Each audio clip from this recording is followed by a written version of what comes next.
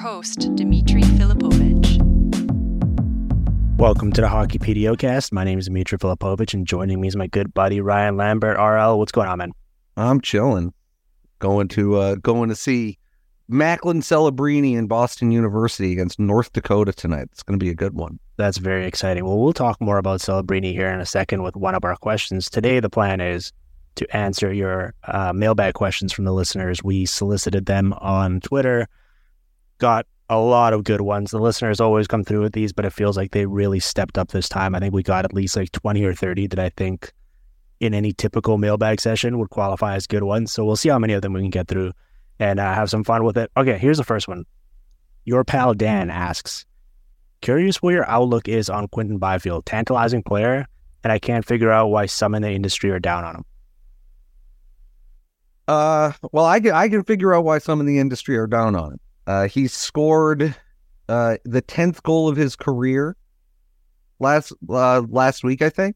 Mm-hmm. And, he's played like 100 plus games in the NHL. That's why people are down on it. And also, I would say, because they went out and got Pierre-Luc Dubois to like kind of gum up the center depth works for him. So it made people probably feel like they don't have a lot of confidence that this guy can, take that next step, and we need to go out and get some extra insurance. That would be my guess. Mm-hmm. People really just want immediate gratification, right? No one wants to wait. Yeah. What is he, 21? Well, that's the crazy thing. He's 21 like all the way through the season. I think he turns 22 like in August or something. I'm looking at his page now. You're correct. Yeah. Yeah. On the great website, Elite Prospects, I'm sure. And he still, as you mentioned, he was under 100 NHL games heading into this season.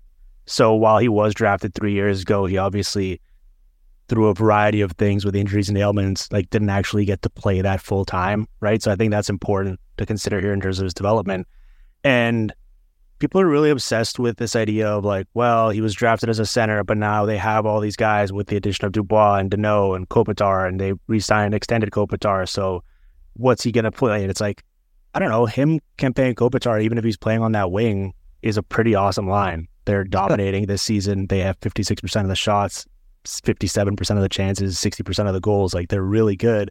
And it doesn't matter to me what position he's technically playing, because they're kind of like they use him as the F1. He's the first guy into the zone. They utilize his speed to go in there and cause havoc and just kind of bear down on defensemen like a locomotive, and he forces turnovers. And so it doesn't really matter. And if anything, he's kind of thrived as a winger this year. He's shown like he's using that frame and size finally to leverage it as an advantage for himself, and he's winning battles along the boards and creating there. So yeah, he looks really good, especially the past couple games. I think he's really turned it on. And so it's a pretty exciting development because his team's loaded. And if he starts actually finally channeling a lot of that offensive potential, like, it's just another weapon in their arsenal.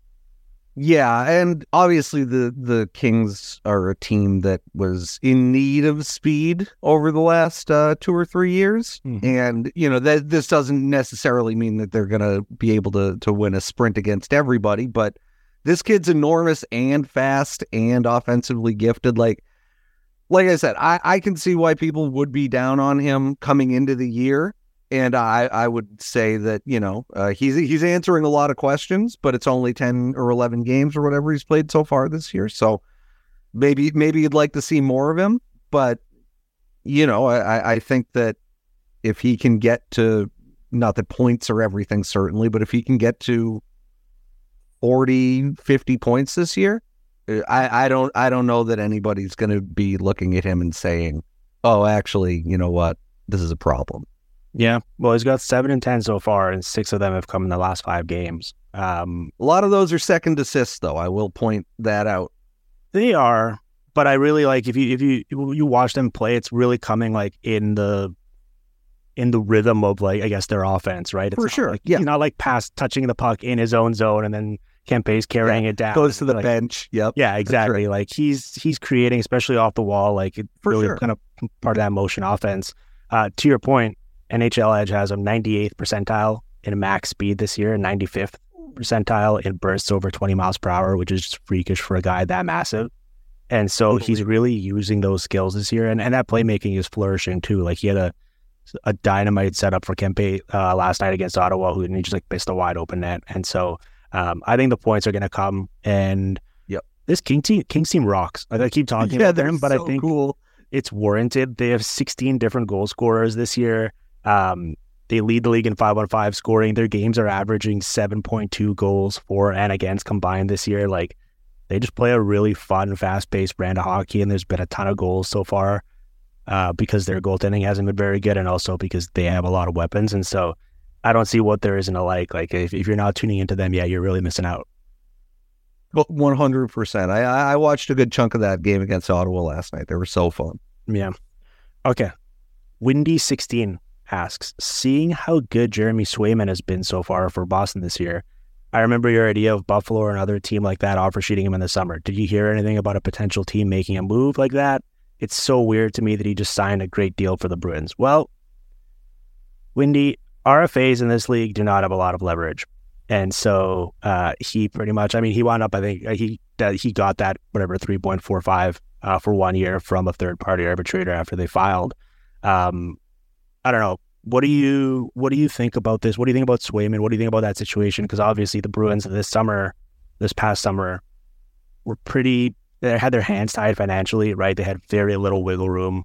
That's why they essentially filled out their roster with a bunch of, 1 year league minimum deals. And they're 9-0-1 this year. And a big part of that is the goaltending. And it feels like whether the option was there or not, a lot of teams around the league probably missed out or messed up by kind of letting them get away with this again. Well, I think the other thing about that is you do, look, everybody says this, but you got to keep in mind the cap was basically flat, and so many teams are right up against it that the thing people forget about offer sheets, I feel like, is the player has to want to sign it, right? You can't just go, well, we'll give you $3 million, 3.45 or whatever you just said the number was. And we'll give you that money, but for like 4 years. First of all, the Bruins would happily match it. But second of all, like, why would he, as a player, want to feel like, you know what, I'm actually going to I'm going to jump to Buffalo unless they absolutely blow his doors off with an offer, which they can't, I don't think most teams in the league were in a position to do. Like Arizona could, I guess, but like I don't feel like they were going to do it. So it's tough. Yeah, that's a good point. And everything I do here is he's a big time vibes guy, and he loves the vibes in his current situation, and he just genuinely wanted to stay. And like he turns 25 this year. I get there was a bit of skepticism still because he had under 90 NHL games under his belt prior to entering this season, right? So it was still like relatively, I guess, unproven or fresh in terms of at this level. But I think now we can, at the risk of your goaltending can be very volatile and things can change very quickly at the position. He looks pretty darn good to my eye. So he's good, man. I think he's very good. I gotta say this though. How many goalies at 24, 25 years old have 190 NHL games under? That's true. There probably aren't many. Yeah. I don't know the answer off the top of my head, but that, and again, I hate to be just always going. Now, when I saw this guy in college hockey, you were just like, well, I mean, the sky's the limit for this kid. Like, he was on, frankly, bad Maine teams for a few years and routinely the best goalie I would see all season. So, like he's just done it. He did it in Providence too for the brief stint he spent there, if I'm remembering right. And so it's just like, yep, some goalies have it, and he has it, and it's that simple. So, the Bruins would not be in the business of letting this kid walk for nothing. No, I do think they seriously explored or at least entertained the idea of trading both him and Ullmark this summer, though. Like, or at least just like tried to figure out what would make sense in that regard because they had so little money to work with to actually fill out a roster. Sure. And so it was like, okay, if we can get a good offer here and kind of make the money work, I will at least consider it. I don't think they ever actually went that far down the line with it. And now they're in a pretty good spot as well because Swayman's going to be an RFA again next summer. I think at that point, Ullmark's deal will essentially be expiring. He'll be on the final year of it, and it'll only be owed like $3.5 million or something. So if they do want to explore a trade of Ullmark next summer, regardless of what happens this year, I think that'll become much more palatable for a lot of teams and doable. So, yeah, I mean, these are their goals against so far this season in 10 games, Ryan. 1-2, 1-2, 1-0, 4-1, 2-2. And that 4 They were like less than 2 minutes away from leaving it with 1 goal against, and then Anaheim just scored 3 goals late, including in overtime. Yes, that's right. And so the thing that's amazing is because of these two guys, they're essentially splitting the workload entirely down the middle right now. Yep. They both played 5 of them. Allmark is a .945 save percentage, 5 goal save above expected. Swayman, .954, 7.5 goal save above expected. And here's the wildest stat for you. They've combined to stop 191 of 191 shots on goal from outside the slot. They have not given up a bad goal yet this season. And you know, I think if you look at most teams in the league and how they spend money on goaltending, who's getting better value over 2 years for $8.5 million? Yeah. It's unbelievable. Like they just put their goalies in such a position to succeed, and they're 2 really good goalies anyway. You know, would I have given Ullmark the Vets in the last year? I probably wouldn't have, but you know, he definitely played at that level, and there's no reason to expect he won't continue playing at that level when he gets to play behind McAvoy and Lindholm. Yeah. Oh, it's not a knock against him at all. He's just not he's not the best goalie on his own team. But that's I say that as Jeremy Swayman's number 1 fan. But I had Kevin Woodley on earlier this week, and he was like, he made the point of, you know, the defensive issues for Edmonton are one thing, but also it's like Campbell and Skinner, you can't necessarily rely on them to bail them out once they do make those mistakes, right? And it's like, well, those guys are making $7.6 billion combined. That's pretty close to the ballpark of what you just said for Allmark and Swayman. I think for that price, you probably should be able to at least get bailed out every once in a while. And once in a while, sure, yeah. When Boston does, like, they haven't been quite as good defensively this year, certainly, understandably so. Those guys have bailed them out. So, they are pretty darn good. Okay. MV asks, and we got a few of these. Someone actually included a screen grab, went the extra mile of a quote from Nico Sturm last night saying, this is as bad as it gets after San Jose's 10-1 loss. And the question was, is this in fact as bad as it gets? But MV asks, has there been a team as bad as this year's Sharks team? I'm going to ask this question. I have no way of looking up this answer. Is there a team this late in the season that gave up as many goals in one game as they have scored all year? Can't be. I mean, we're almost a month through the season. Right. It's impossible. So, you know, they've scored 10 goals in 10 games, and they gave up 10 goals last night. This is and even beyond that, okay, you know, they're getting all the bad bounces at both ends of the rink. Sure, fine. I wrote about this last weekend. They are on pace to shatter the all situations expected goals for percentage, like low light in whatever since 2007-08. Like, to not just beat it, to shatter it. A couple of teams were in like the 39 range, like 39 point whatever. And right now, or I haven't looked this morning, but as of this past weekend, they were at like 34%. It was unbelievable how bad these numbers were. Truly. I mean, and the crazy thing is, as bad as all of those goal numbers are that you referenced, like Mackenzie Blackwood has actually been pretty good for them this year. Absolutely. And if they were getting truly terrible goaltending as well, like, it could be worse. I know it's staggering to even fathom that as a realistic possibility, but it really could. I mean, Mackenzie Blackwood, it's like the Simpsons monkey paw scenario, right? Where he's like, all I want is to get another chance to be a starter in the NHL. And it's like, all right, well, you're going to San Jose, bud, and you're going to get starts there. And in his 5.5 games, he's faced 112 shots from the slot, which is over 20 a game. I mean, it's just staggering to consider the types of shots they're giving up, the volume of them. And there's a bunch of other questions we got here. It's like, how many games can the Sharks realistically expect to win this season? Another one was like, what is it going to take for the Sharks to win a game? I mean, it's hockey, right? So as we saw, I mean, they almost won a game against the Avs this year early on where Mackenzie Blackwood had like 50 saves. And so you're going to have these nights where the goalie is just hot, the other team can't score. And I just find it impossible to believe they're going to win less than 10 games this season. But it really seems hard to come together like put together a blueprint or a formula for how they're actually going to win those games at this point based on the way these first 10 have gone. Yeah, they're 10 games into the season. They have 1 point in the standing. Yeah. And they're lucky to have gotten it.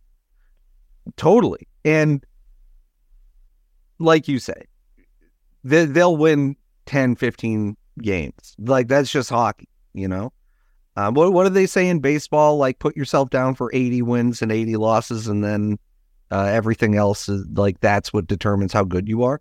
It's kind of the same thing in the NHL. You're going to win 20 games in this league. Like, the worst teams imaginable fall backwards into 20 games or 20 wins and maybe, shootouts, overtimes, whatever.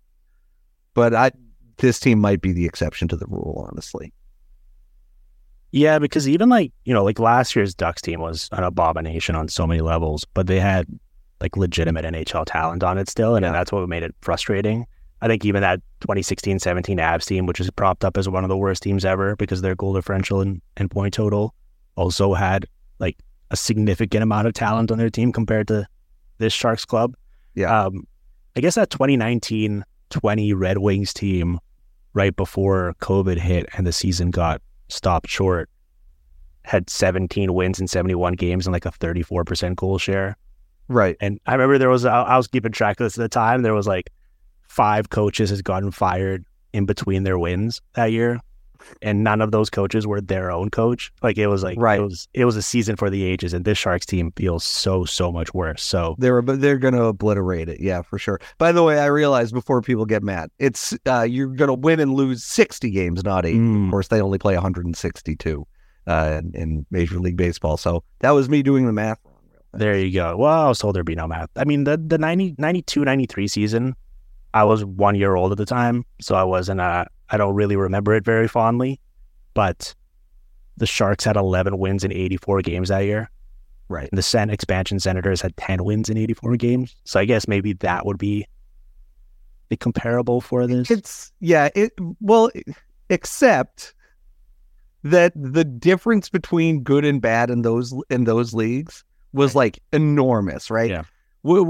I wrote about this over the weekend. Like, the thing that they don't talk about when you talk about the salary cap is they have a floor on how much you're allowed to spend too. So in theory, you're supposed to have like 3 or 4 guys who are in like actually just plain old good NHL players, and you surround those guys with bad talent beyond that. Maybe if you're trying to tank, and the Sharks do have a couple of good players, I would say, like guys I would want on my team for sure. But man, everybody said going into the year, this defense is like, you can't believe how bad it is. Oh, and poor Marc-Edouard Vlasic. I mean, not that he's doing anything to help his own cause, but considering the career he had and how lofty his standards were at one point, watching this run out is kind of sad. Mark asked kind of along these lines, after staying up past 1 a.m. Eastern last night watching the Sharks with morbid curiosity, if you were a GM, what would you do? What players do you target via trade or upcoming free agency? Do you focus on draft capital or prospects? Is there anything to do in the short term? The answer is no, right? And I think because they also have so much dead money on the books the next couple of years as well. They do. They're almost just incentivized to just ride this out, because even if they wanted to all of a sudden acquire good players and be competent, it would be tough because they have like 10 to 15 million in cap commitments that aren't on their team or not helping them this season. So yeah, I would be walking up to Logan Couture and Thomas Hertl and being like, you want to waive that no trade? How's that sound? That sound good to you? Like, do you want to be on this team? I bet you don't. And they're going, no, I definitely don't. That would be my steps, like 1 and 2 for sure. It's just get even worse. Like, whatever. I mean, I don't think it's possible.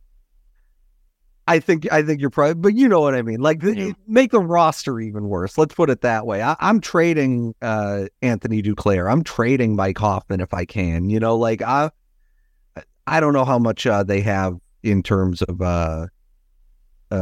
guys they're retaining salary on. Oh, Burns and Carlson, I guess, would be the two. And so they have one more retained salary transaction. Mm-hmm. hell, there's a couple of guys I'd be happy to retain salary on for the near future, So, like you said, there's no pulling out of this, and I think that's frankly a little bit by design. I guess the shame of it though is that they didn't do this last year, right? Like, totally. The fact that they went through 40, 50 games with Timo Meier and Karlsson, and then all season with Karlsson. Like, I get that it gave people a reason to watch Sharks games and go to the rink and all that because Karlsson was having this historic season. And I guess maybe they really had to wait till the offseason to facilitate a trade. But I just would have liked to be this bad in the Connor Bedard season as well. Now, Macklin Celebrini is quite a nice consolation prize here. And they got Will Smith last year, who was a really good prospect as well, certainly. But yeah, I just would have loved to be the worst team in both the Bedard and Celebrini seasons and try to maximize my odds of getting both, because this is going to be a long haul. I guess the question is here, we got another one about, like, I'm sure if you're Will Smith, like, it's cool to come play in the NHL, right? It's a dream. You make a lot of money. That's fun. It's all well and good. But it's like, do you want to be stepping into this type of situation? Like, you're almost just like, yeah, you should just stay in college and enjoy it as long as you can, right? Have like, fun. what's the rush if you're going to be just getting absolutely smacked around on a nightly basis the way the Sharks are this year? And like, that's not a great intro into the league. So I don't know. Do you want to talk a little bit about Celebrini? You're going to go see him today. Yeah, I guess he's the crown jewel and kind of the light at the end of the tunnel for whatever the Shark season is. Yeah, he. I saw him this past Saturday. The BU came out to UMass, and I live near UMass, so I made the trek. And boy, this kid, he can shoot the puck really, really, really hard. He scored 2 goals in the game I saw. He now currently leads the country in goals. And this is a kid who won't be 18 until June. He's playing the entire season as a 17-year-old. I have no recollection of any kid ever doing that in college hockey. Definitely the first goal, I think it was a 4-on-4 or maybe a power play goal. You were just like, well, he's going to score on this shit. Like, everything was just happening in such a way that you were like, dead on convinced. And so they get the puck to him and he shoots it as hard as I've ever seen anybody shoot it, and he misses the net. BU recovers it behind the goal, cycles it back around. Second time, it was just like, well, he's not going to miss twice. Not with that shot. And yeah, just teleports it into the net so effortlessly. And then the second goal he scored, which forced overtime, he just like went around a couple of guys and had absolutely no angle and put it in the goal, like through 3 bodies. And it was just one of those goals where it's like, any other player on the ice, any other player I've seen this season might have attempted that shot. Nobody would have scored it except Macklin Celebrini. Like, this kid is just such an obviously special talent, and he's playing against guys who are like 5, 6, 7, 8 years older than him. It's crazy. Yeah, he's awesome. I'm excited to watch more of him, and I think there's going to be a lot of fan bases that are eagerly following him this season, and the Sharks are atop that list. All right, that was a nice little scouting report there from the college guy Ryan Lambert. RL, let's take our break here before we take more questions, because I think it's a good time to do so. And then when we come back, we will keep rifling through your listener questions. You're listening to the Hockey PDOcast streaming on the Sportsnet Radio Network.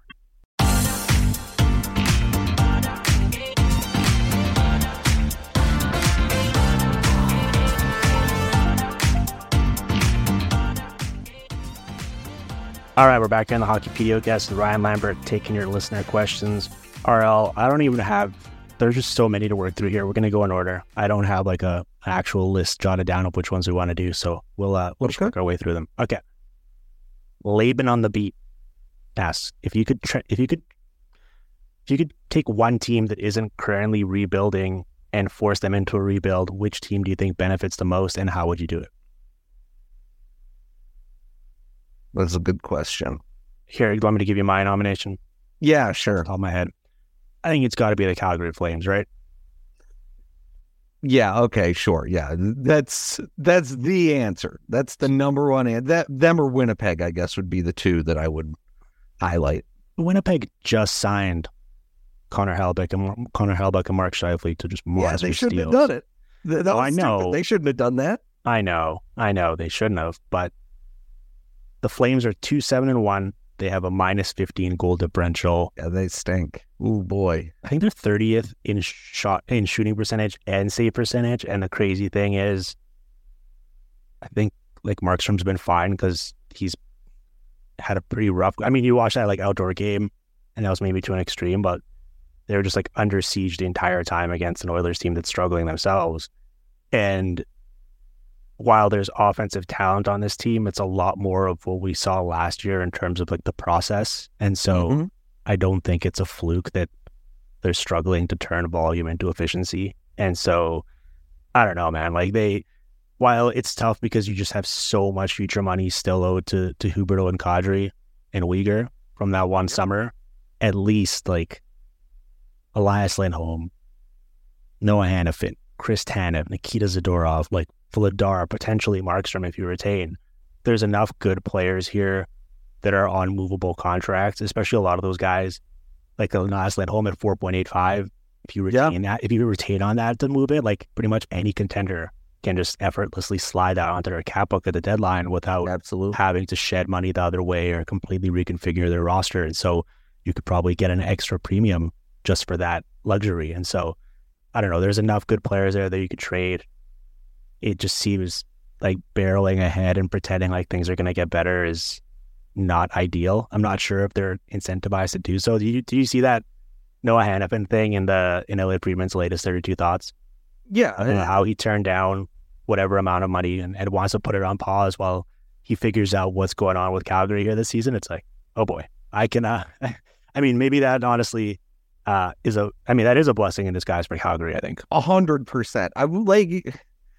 I say this all the time. I said this a lot when like a few summers ago when the Oilers were like, yeah, we're just going to like get the band back together. And it's like, you guys know you were horrible last year, right? Do you remember that? And they were like, yeah, what are we going to do? We're going to let guys walk from this team? Yeah, dude, do that. That's fine. And obviously, the Oilers at least had the benefit of McDavid and Draisaitl, right? Like those guys are going to drag anybody kicking and screaming to a half-decent season. But like, yeah, the Flames were like, we got to lock in all these guys from this team that sucks. It doesn't make any sense to me. Were we any good last year? No, not at all. But of course, we can't afford to lose any of the guys who are the best players on the bad team. They're not the problem here. And it's like, right, but if you give all those guys big money to stay, like Lindholm, and Hannafin probably both want like $8-9 million a year. And it's like, well, if you give those guys a combined, let's say $16-17 million, and you're also giving Huberdeau 10.5 and Kadri 7 and Uyghur 6.25, and Markstrom 6, suddenly you're like, oh, I guess we don't have any money to spend and we still stink. Isn't that weird? It's what Winnipeg's doing. What are we going to do? Let these guys walk? But then we'll barely make the playoffs. Or we won't barely make the playoffs. We just straight up won't do it. And it's like, I don't know. Again, we talk about this all the time on Puck Soup, but it's like, yeah, no, for NHL teams, it's really getting those 2 or maybe 3 home dates in the first round and being able to sell that to people. And if this wasn't such a low revenue league relative to the all the other major North American sports, I don't think you'd see nearly as many teams doing what Calgary and Winnipeg are doing, and Washington for that matter. Although that's a little different because of the Ovechkin thing. Well, yeah, Washington season is like it's their hockey team is a front right now for Ovechkin's goal scoring. Yep, and which is fine. And if that's probably what if you say that, Capitals fans get insanely mad at you.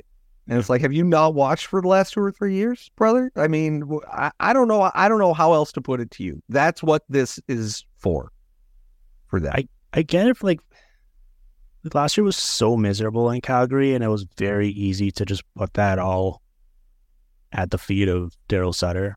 right? Yep. And then everything you heard this offseason was like the vibes were just so much better. Like players were happier. And I was like, all right, like there's enough good players here, even though they were so miserable last year, that I can see how it would work. And so I was actually willing to give them a chance. But then you watch it again and it's like there's just something missing. And even like you put Connor Zary looked fantastic in his debut. You put him into the lineup. Like there's talent here, but for whatever reason, it's not adding up. And I don't think it's as simple as like, well, let's just trade away one of these guys and then everyone else will get it together. It's like, I think you just got to go full out here and get rid of everything you can.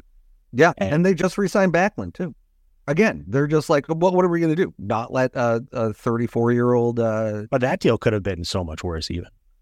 For sure, yes. But, you know, like, it's the pursuit of, God, Blake Coleman, $4.9 million. Ugh. I just don't get what Hannafin has on his side is the fact that he's younger in terms of he's going to be 27 in January, but like the comp to Devon Taves in terms of the price and everything, it's like, I guess they both play the defense position. Hey, if someone will give you that money, more power to you. That's great news for you, you know? Well, the staggering thing is that he turned it down, which means that he's probably betting on the fact that it will still be there from someone else, and he's probably right. Yeah. Well, the cap's going up. I don't know if you heard about this. So, and what are GMs going to do? Spend that money wisely, please. You know, this is the NHL. We all need to hire Noah Hannafin's PR manager. I mean, I guess what he has working for him is that he's big and looks good in a uniform. So people talk themselves into it. I just don't. I said this last year at the deadline when I was coming up with all these fake trades for Calgary trading at Hannafin to other teams, and I was like, can someone just tell me one thing that he's really good at? And I get he's pretty good at a lot of stuff. Yeah, there's players in this league that are good enough at enough things that it adds up to being a net positive player, right? And he certainly is. But when you're talking about, all right, let's make an 8-year commitment into his 30s above $7 million per year on this guy, I kind of need something a bit more concrete than that, I think. Totally. And so, like right now, when he's making 4.95, that's great. Then that's a nice slot for him. But all of a sudden, once you start getting into that entirely different tax bracket, I get pretty uneasy about it. So I'm very curious to see how that unfolds. But yeah, I think Calgary is the answer here. I mean, the reality is there's any number of teams that you could probably make a case for with this question. But 100%. Yeah. I mean, when I was really struggling with this earlier, I was like, like Pittsburgh should blow it up, right? Like, why not? You know, but they're obviously not going to. Well, at least with Emmy, like you're committed to Malkin and Crosby, right? And they should. I don't want to see them in and Lieutenant and Carlson. Yeah. Yeah. No, but I mean, like in that case, it's like what Calgary, are they committed to? What are they committed to here? Look, you don't have for 8th in the West. Brother. Yeah. Yeah. Well, okay. I got a bunch of questions about the Devils and their power play and how they're playing. And I'll say this. I think it's remarkable and probably under talked about at this point that they are 6-2-1 while being 26th in team save percentage and 23rd in 5-on-5 goal scoring. Yeah. Like for them to have banked this many wins, and their top players are playing well and producing, and a lot of that is why the power play has been so electric. But I would imagine that regardless of your mileage of Vitek Vanacek and Akira Schmid, just based on the skater talent, there's going to be an environment there for them to not finish as 26th in team save percentage, and certainly they will not finish the year 23rd in 5-on-5 goal scoring. And so the power play is going to regress a bit, and that's going to kind of balance itself out. But the fact that this team's won 6 of its first 9 games while having these types of metrics under the hood is pretty remarkable, and I guess a testament to just how important like having pure star power that can drag you across the finish line is in this league. Yeah, I think that the point about why the power play is really good. Look, they're playing well, but they're not playing as well as they did last season, I would say. And obviously, it's only like 10 or 11 games, so whatever. But last season at 5-on-5 in all situations, however you want to look at it, they were one of the like 2 or 3 best teams in the league. And this year they're a little more middle of the pack. And it doesn't matter because the puck's jumping in the net. I don't expect the puck to stop jumping in the net for them. But, this does maybe expose a little bit of we can just plug anyone in back there. Like you said, I don't think they're going to be 27th in that save percentage stat all year, but what's the reasonable ceiling there? If it gets them like 15, 12, something like that, if they can get there by the end of the year, they're going to win a ton of hockey games, an absolute, like, unbelievable amount of them, because they are that good. But it remains a gamble, and I think the bigger question about goaltending is how that holds up in the playoffs. Mm-hmm. Yeah, no, certainly, and I think they'll probably explore it. I guess, like, after you see what Hellebuck's extension was, I can see why that wasn't a viable path for them to take. Sure. But yeah, I would imagine that will be something they'll explore, and I expect it to get better. So I'm not too worried about that at all. Jonathan asks, does a coaching change fix Pittsburgh?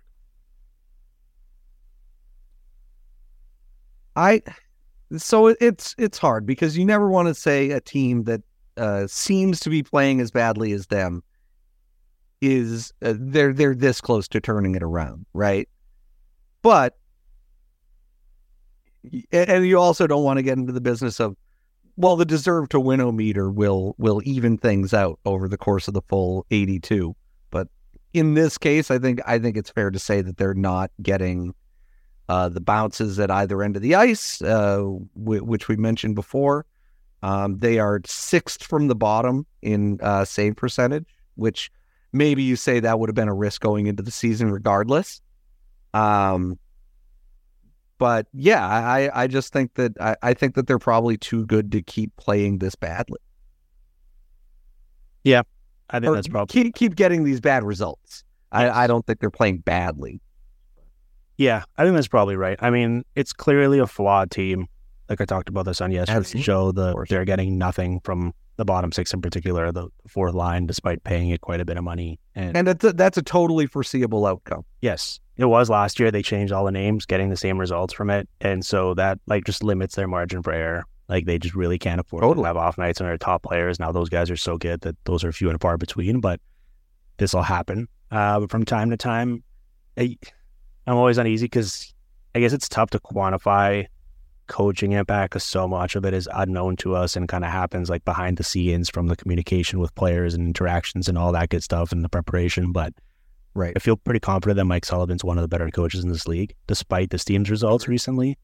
And so while I'm all for kind of mixing it up and potentially, like, this is by far the oldest team in the league, and Mike Sullivan really wants them, like, his whole strategy is like play aggressively fast, right? And like constant pressure and pursuit, and that clearly might not be an optimal way to play when you're the oldest team in the league, but he seems very persistent on that because that's his MO. And so I can see, all right, there might be a better fit out there stylistically, but I'm always like, this happened for years with Bruce Boudreau. It was like, all right, well, you make a change and then all of a sudden you're going to downgrade a coach because it's going to be tough to find someone better than Mike Sullivan, and he's going to be out of a job for minutes, 5 minutes, hours. Yeah. And so it's like, all right, what have you ultimately accomplished? So making a change just for the sake of making a change is always a pretty risky proposition in this regard. Yeah, I say that all the time. Like, okay, you're going to fire your coach or your GM or whoever. Who's better? Who's out there who's better than Mike Sullivan? And if you think there's anybody on the list at all, and I personally, if you think there is, it's got to be max one name. 2, and I don't know who I would say you could even reasonably argue has the track record and that kind of thing. Yeah, I'm with even leaving aside, those 2 cups were actually kind of a long time ago now. They were. Yeah, I'm with you. Tyler asks, are the Rangers nasty? The Rangers, to me, I think the Rangers are what they have been in a lot of ways, right? Where, like, are they playing well at 5-on-5? Not really. Does it matter because of their talent threshold in goal and on the power play? Not really. In what way is this Rangers team playing? Obviously there have been some stylistic changes that come with a coaching change, but like, are the end results of those stylistic changes in any way different? I don't know that they are. Yeah, the defensive metrics are pretty good. I mean, they were starting to trend that way anyways previously. They've been really good this year, and obviously when you're that stingy and then you have Igor Shesterkin, you're going to post some really good suppression numbers, and that's what we've seen here. And the combination of that, as you mentioned, with an absolutely ruthlessly efficient power play is a scary combo, because if those two things are clicking, like, you're going to generate easy goals and you're not going to give up a lot of them. You're going to win a lot of games. And that's the formula they have, and that's a really good one. Does that work in the playoffs? Maybe not, as we've seen, but it might. The problem is I still think team speed is a bit of a concern, as we saw in last year's series against the Devils, and that's not going to go away. And so I guess that's a bit of a different question. But yeah, I mean, they're playing well. The fact that Mika Zibanejad has 0 5-on-5 goals so far this season. I mean, him and Kreider have been on the ice for 1 goal so far, and they're still just banking these games because of how good the defense and goaltending and power play is. That's encouraging. So, yeah, like you talk about how like a team like Pittsburgh, they have so little margin for error. This Rangers team has so much margin for error, because that's exactly right. Not have the puck and have a bad game and still win 3-2 or 2-1 with timely saves and goals. And so, yeah, in that sense, it's the same as it ever was, I guess. And you'll probably appreciate this one. I mean, Artemi Panarin shaves the head, and all of a sudden, look, entirely different man. I mean, team play balled. He's been looking very aerodynamic out there. I guess like that would be a potential change here, right? Like, if you're actually going to get meaningful 5-on-5 goal scoring from that combination of him, Lafreniere, and I know Hito got hurt last night, but giving them that line, and then if Zibanejad and Kreider finally get going. Some of our questions previously were, all right, like the depth scoring and stuff like that. And if you're going to get that, then maybe that changes the equation a little bit. And certainly Panarin's level so far this year is encouraging if he can keep it up, I guess, moving forward. I'll give you a kind of trivia question here. There are 2 teams that have a worse expected goals for per 60 at 5-on-5 than the New York Rangers. Who are they? Expected goals for, not share. Okay. The Chicago Blackhawks? Nope. Now one of them is a slam dunk easy. Oh, the Sharks. Yeah, of course. The other one is the St. Louis Blues. Right. And which we all had coming into the season. It was like, oh, the goaltending will be good, but man, they can't generate any offense. That's exactly right. That's the Blues take we all had heading into the year. And they're tied for 5th in actual goals for per 60 at 5-on-5 with the Calgary Flames, and there are 4 teams below them: the Predators, Blues, Capitals, and Sharks. And you look at that group, either group, as a matter of fact, you look at either group and you go, well, the Rangers are definitely better than those guys. The offense isn't there yet for them, and by expected goals, it probably shouldn't be there for them. But by talent, you're like, oh, these guys, like you said, with Zibanejad, these guys are going to start putting the puck in the net at 5-on-5. And when they do, I mean, they're already winning a ton of games. But when they do, that, like you said, just increases their margin for error. And they're going to, I was a little down on them, but, coming into the year, it doesn't matter so far. Yeah. Yeah, I get what you're saying. I guess with a team like the Rangers, I'm always a bit wary of like expected according to whom.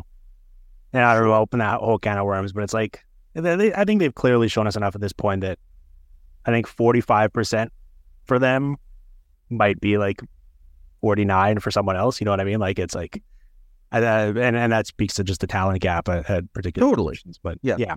Oh man, I wish we got this one previously. I'm just refreshing my feed here as we're talking, and we got another one about the Sharks. It was like, Beast asked, if the Sharks placed their entire roster on waivers today, how many players would be claimed? That's I don't know. We haven't done enough prep for that one, but that's a final question to consider. I think the answer would be a startlingly low amount. Pretty close to zero. Yeah, because even I'm sure someone would find a way to make it work for Thomas Hurdle, but there's just so I don't know if you could practically just absorb that money without doing anything else today. So I don't know if I legitimately don't know if you could with Hurdle, just because it's like it's so much money. And he is awesome. I love Tomas Hurdle, but everybody's up against the cap. Chester asks, can the Canucks finish the season at a 200 PDO? They're pretty close right now. Why couldn't they keep it up? The stonks are going up. Obviously, being facetious here, and a night like last night, and I think they have 2 more games against the Sharks before Christmas. Why not? Right? Those are awesome for padding all the good old stats. I will say, with Demko being healthy and playing this well, and then Pettersson and Hughes to go along with Miller and Kuzmenko and you go on down the line, it's brings us back to that question, kind of similar to what we were just talking about with the Rangers, where I probably would expect the baselines to be slightly different for them with absolutely. Now, obviously, this is on the extreme end, and I don't think anyone would reasonably expect it to continue. But still, it's maybe I was a bit too low on them heading into the year just because last year was such a mess, and all these guys are playing at such high levels that it still is a superstar-driven league. And if you have this many guys at important positions playing this well, you're going to win a lot of games, especially in the regular season. So that's kind of what's going on with the Sharks or with the Canucks right now. Yeah, they're first in shooting percentage in the league right now, all situations, and second in save percentage. You're going to win a lot of games that way. And this is a point I always make. Have they played anybody good in the last week? They only played the Rangers, or the last 2 weeks, maybe you'd even say. They really the only. But how many good teams would you say there are in the league right now? Like truly good that you feel actual good, very strongly about, where you're like, wow, if they got smoked, I would be Bruins, pretty surprised. Devils, Vegas, Dallas, Colorado. That's 5. LA. LA, sure, 6. The Rangers, but even then, like 7. with Camp Talbot or Phoenix Copley and net, if I saw them lose 7-1, I wouldn't be like, whoa, where did that come from? Yeah, and the Rangers, so that's 7. Anybody else jump to mind? Like Toronto's not quite, again, like if they got smoked by somebody, it wouldn't surprise me at all, because in part because of the goaltending and the depth problems that have cropped up over the last few years. You would normally have said Carolina, and they are back above 500 now. But the way things have started for them this year, you can't really say they've earned the benefit of the doubt there. Mm-hmm. And I guess you would say the same thing for Edmonton, where on paper, no, but in actual practice so far this year, they've been bad. So, yeah, I guess it's like 5, 6, 7 teams, something like that. Yeah. I mean, there's 11 teams over 53% goal share this year. Yeah. There's a whole lot of them that are like, well, a lot of those, the Sharks have played 10 teams, you know what I mean? So that's going to get you there. At plus 24. Goal How about this? I just looked this up this morning. Plus 24 goal difference, minus 30 shot difference. What a team. Yeah, the Golden Knights, they're ridiculous. Yeah. Well, and they're just, in terms of like off nights, right? It's just really tough because pretty much they're not have to be like a flu bug going through the entire lineup, because anyone can take a night off, and I wouldn't really expect them to change their performance in the slightest. Absolutely. Yeah. I mean, they won a Stanley Cup with Aiden Hill in net, right? Like the level of consistency game to game of just like, no, we're insanely good is maybe higher than I've ever seen in the last like 10 years. Jake asks, is Pavel Menchikov him? Definitively yes. Yeah, he's him though. Yes. Carter asks, does the Kings, I guess we already talked about the Kings, but does the Kings 9-point lead over Edmonton make them favorite to finish second in the Pacific behind Vegas? I think pretty clearly at this point, it goes Vegas, LA, and then if Edmonton's going to keep playing this badly and the Canucks are going to keep playing this well, then all of a sudden it's getting very interesting beyond that. But yeah, I think those two are kind of asserting themselves just based on the results, but also the process they're using to get there. Yep. No, I think that, I recently rewatched the movie Castaway. And at the end of the movie where like Wilson's going over the waves and Tom Hanks is like, no, not Wilson, like he's screaming for Wilson. It's kind of how I feel about the Edmonton Oilers, man. They have half as many points as Seattle right now. And Seattle stinks. I don't know what else to say. Like the Oilers, I would say right now I'm still thinking they'll be a playoff team because they can't be this bad.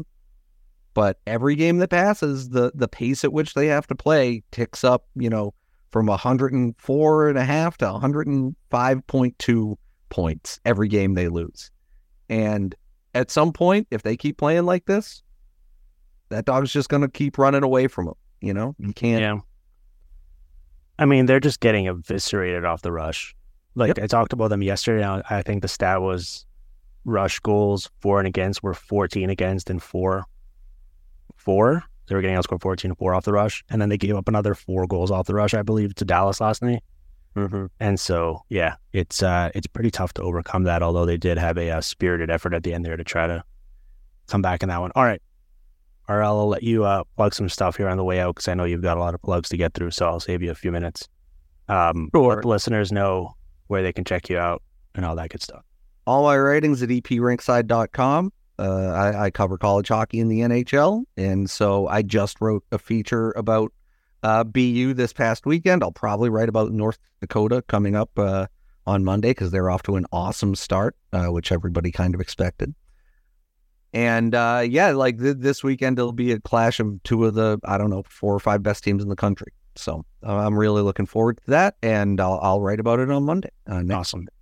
Do you guys use a Discord for Puck Soup or anything? We do, yeah. You got to sign up for the Patreon to do it. That's patreon.com/pucksoup. But yeah, we've gotten a lot of join ups in the last little while. I don't know how many people are on there, and I don't know how to look it up. But it's a pretty active community, and it's for the most part pretty cool people. So I love it. Yeah. And then like the Puck Soup podcast, you know where to find podcasts. Yeah. I don't need to tell you. I everyone listening to this already listens to that. No, the reason I brought that up is because I'm starting one here. I've mentioned it a few times on the show. I've had a few people reach out. So others, I want to keep it just for people who actually listen to the show, just so it can be a community that talks about the show and kind of has thoughtful conversations and all that, but also use it for future mailbags and stuff. So if you are interested, reach out. I'll send you an invite link, and we're going to build that up. And all future mailbags, like this one we did with Ryan today, are going to take questions from there. So that's going to be it for today's show. RL, this was a blast. Good to have you on again this season. And thank you to everyone for listening to us. We'll be back with more of the Hockey PDOcast streaming on the Sportsnet Radio Network.